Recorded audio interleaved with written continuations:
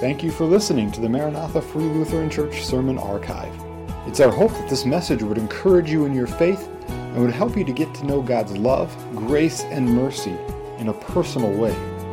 If you have any questions on the sermon or would like to know more about Maranatha, please visit us on the web at maranathafreelutheran.com or call our church office at 218-498-2808. Thank you, and may God bless.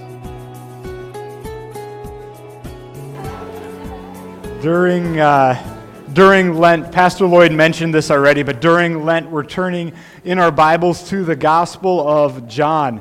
And John penned his letter, the book that we're going to read from, probably about 60 years after Jesus had been crucified, dead, and resurrected. And Matthew, Mark, and Luke, the synoptic gospel guys, they wrote on the teachings of Jesus. They focused on the parables.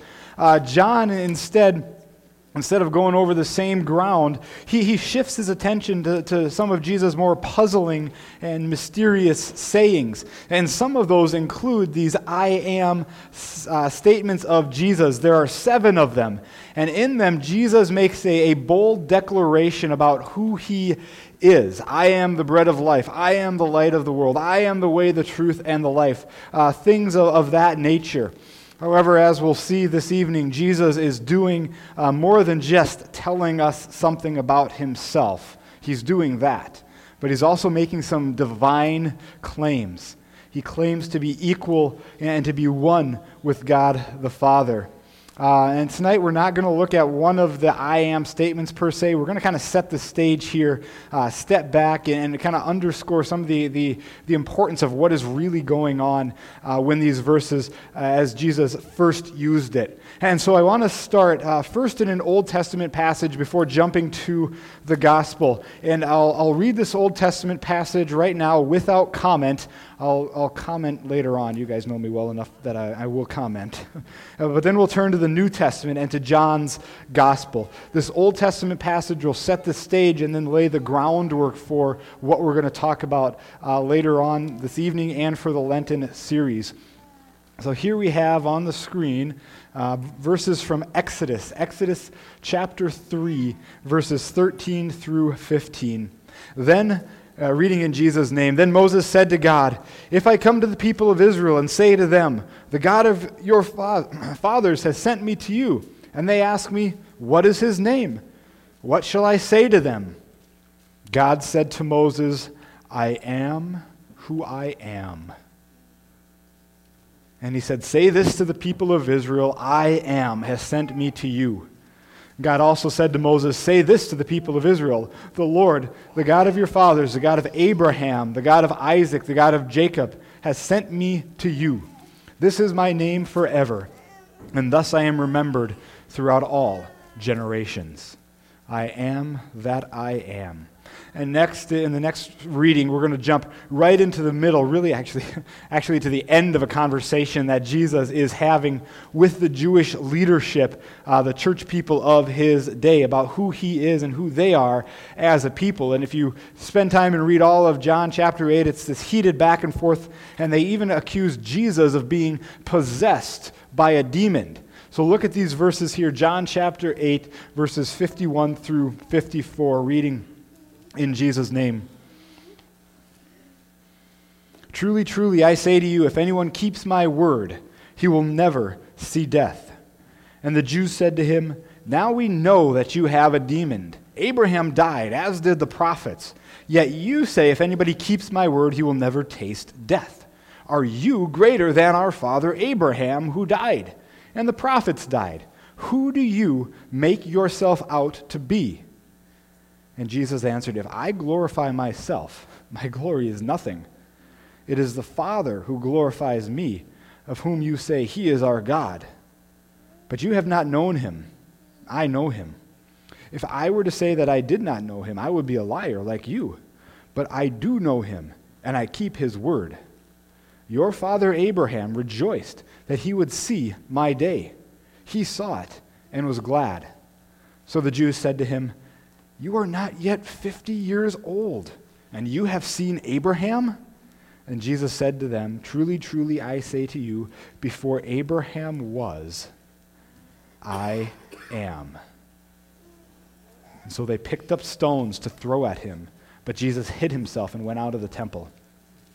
Heavenly Father, Lord, thank you for your word. Your word is truth. We ask that you would be with us this evening as we have this chance finally, after a few weeks of cancellation, to open up John chapter 8 and to look at your word. Lord, give us open hearts and open minds to what you have. In Jesus' name, amen.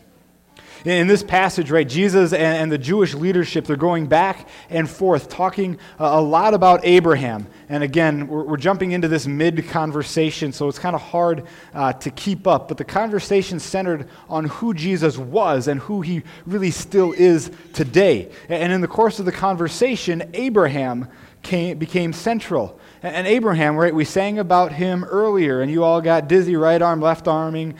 He was the founder of the Jewish faith. The Lord God called him from following pagan deities and called him to leave his family and to start out on his own. The Lord promised Abraham that he would be the father of many nations. And both Jews and Arabs today, Muslims, they look to Abraham as their father. They trace their lineage back to this one man. And there's no doubt Abraham was a great man. However, he was a fallen human being, just like the rest of us. He was a chronic liar. Multiple times throughout Scripture, he's lying. He's doubting God's promise and God's word. He had problems. And in this text from John 8, there are 4 different truths, 4 different reasons that Jesus is greater than Abraham. And we're going to go through these first 3 at least rather fast, and we're going to settle in and focus on the 4th one, the greatest reason that Jesus is greater than Abraham. And the first reason is this: Jesus is greater than Abraham because Jesus provides life. Look at these, read these verses again. Truly, truly, I say to you, if anyone keeps my word, he will never see death.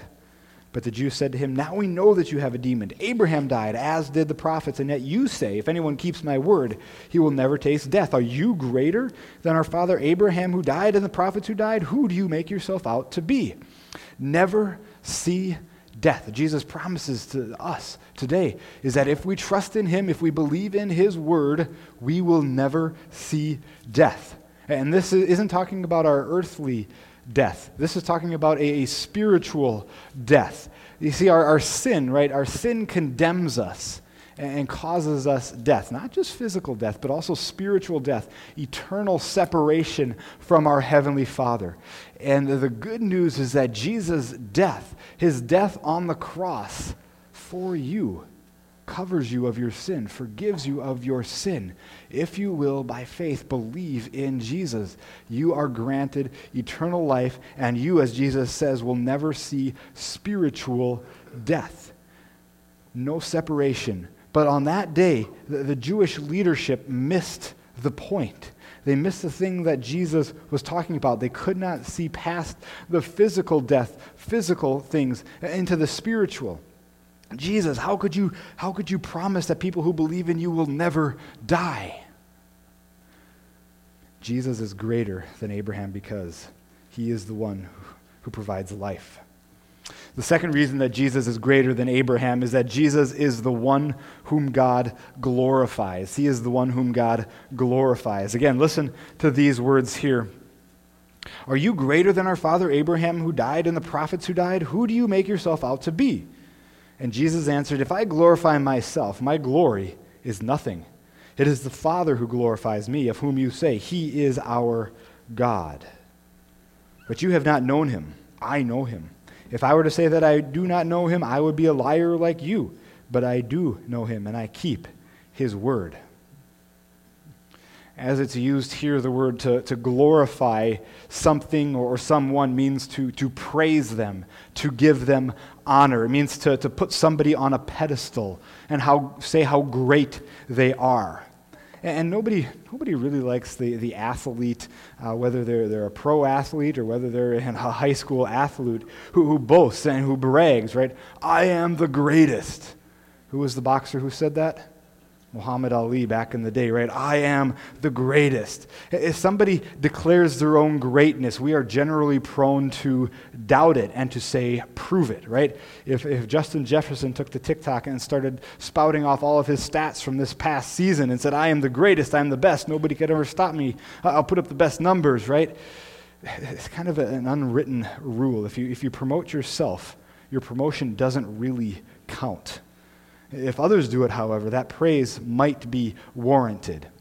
And in this passage here, Jesus is not honoring or glorifying himself, but he's saying his Father, the Lord God Almighty, brings honor and glory and praise to Jesus. Jesus is greater than Abraham because Jesus is the one whom God glorifies. Jesus is also greater than Abraham because Abraham looked forward to Jesus. That's the next point here. Number 3, Jesus looked forward to Abraham. Look at verses 56 and 57. Your father Abraham rejoiced that he would see my day. And again, this is Jesus talking. He saw it and he was glad. So the Jews said to him, you are not yet 50 years old, and have you seen Abraham? Think of this. Jesus lived around 2,000 years ago. Okay? That's a long time, right? Abraham, he lived 2,000 years before Jesus. Okay? That's a really long time. We could go through this room one by one, and I could ask each one of you how old you are. And I could probably get in trouble as well, right? But I'm guessing nobody would say that they're over 300, right? If we did actually, never mind. I know some of these students, they'd probably say they're old, right? Right? Some of these high school students, right? But would we believe them if they said, I'm 300 years old, I'm 1,000 years old? You would believe them? I wouldn't believe them. No, right? But yet 2,000 years ago, Jesus told the Jewish leadership that he was over 2,000 years old. So it's no wonder that they scoffed and they laughed at him, right? They were blowing their minds. They couldn't figure this out. But let's back up just a little bit. How is Abraham looking forward to Jesus' day? Right after Adam and Eve sinned, the Lord God promised that a Redeemer, promised that a Messiah would come and crush the head of the serpent, crush the head of the devil. And ever since that day, God's people have held on to that promise of a coming Savior, of a coming Messiah who would deliver them from sin and from death and the devil. And then in Genesis chapter 12, the Lord promised Abraham that all of the nations of the earth would be blessed through Abraham. And Abraham knew that this Redeemer would be one of his great-great-great-great-great-great-grandkids. And we looked at that in confirmation today, didn't we, right? We looked at that lineage of Jesus. And Abraham, like all of the Old Testament saints, looked forward to the day when a deliverer would come and would defeat sin and death and the devil. Abraham looked forward to Jesus' day. And then the fourth and final, the ultimate reason that Jesus is greater than Abraham is because before Abraham was, I am. Look at these verses again, verses 57 to the end of the chapter. So the Jews said to him, you are not yet 50 years old, and have you seen Abraham? Jesus said to them, truly, truly, I say to you, before Abraham was, I am. And so they picked up stones to throw at him. But Jesus hid himself and went out of the temple. It almost sounds like Jesus stops one of his sentences there in mid-thought. It's almost as if that train of thought of his was derailed. Before Abraham was, I am. And our minds want to finish the sentence, right? What are you? Who are you, right? I am hungry. I am tired. What are you, Jesus? Who are you? But actually, Jesus' thought makes complete and perfect sense. And if we miss it at first glance, the Judeans who heard Jesus that day, they completely understood what Jesus said and what he meant by it. And their actions in verse 59 go to prove that. Think back to the verse that I started with this evening. I think, I don't know if I have it back on the screen. No, where is it here? These verses here from Exodus chapter 3, right? Moses has left the palace, actually fled as a murderer, and has been a shepherd in the land of Midian for the last 40 years. He's about 80 years old at this time. And one day, he's out watching sheep like a good shepherd, and he sees a sight that he's never seen before. He sees a bush on fire. I'm sure he's seen that before. But as he watches the bush, he realizes that even though it's on fire, it's not being consumed. It's not being burned up. The bush just stays on fire. We've all lit fires before, whether in your fireplace or in your fire grate or the fire pit outside, right? What happens when those branches start on fire? They stay on fire, and what happens to them? They burn, they turn to ash, right? This wasn't happening to the bush. It was not burning up. It was not being consumed. And so Moses sees this and says, I got to go check this out. And then he does. And a voice comes from the bush, from the middle of the bush, and the voice introduces himself. Moses, Moses, I am the God of your fathers. I am the God of Abraham. And then Moses bows down before the bush because he realizes that he is in the presence of God. And then God gives Moses a task, right, to bring the people of Israel, the sons and daughters of Abraham, out of Egypt. They had been slaves there, slaves for many years. And the Egyptians were cruel to their slaves, and God's people cried out to God for deliverance. And now God was about to do something. He was about to send Moses back to Egypt to be his deliverer, to bring his people out of Egypt. And this would not have been a small task. And so Moses, maybe rightly so, is a bit gun-shy to start. And he asks God, if I come to the people of Israel and say to them, the God of your fathers has sent me to you, and they ask me, what is his name? What shall I say?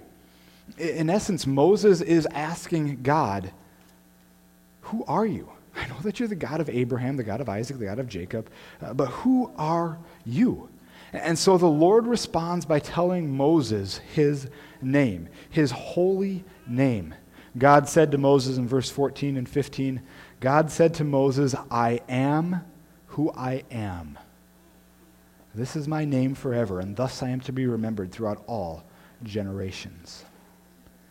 You know, names are pretty important, aren't they? In biblical times, a name was more than just a designation for a person. It did more than identify what family you belonged to. In Bible times, especially in the Old Testament, a name captured the character, captured the essence, captured the identity of the person. Names meant something. Do you know what? The same thing goes for God's name. His name means something. His name reveals to us who he is. It tells us about his identity, his essence, his character. The name of the Lord tells us who he is. I am that I am. And in the Hebrew, the divine name is just these 4 letters. You start on the right-hand side because in Hebrew you read from right to left. Yod, He, Va, He. YHWH. And these 4 letters can simply be translated, I am what I am who I am, I will be what I will be. It would most likely be pronounced Yahweh. Yahweh. However, this name was so holy for the Jews that they would not even say it. They would substitute the word Adonai, which means Lord or Master, in place of the divine name.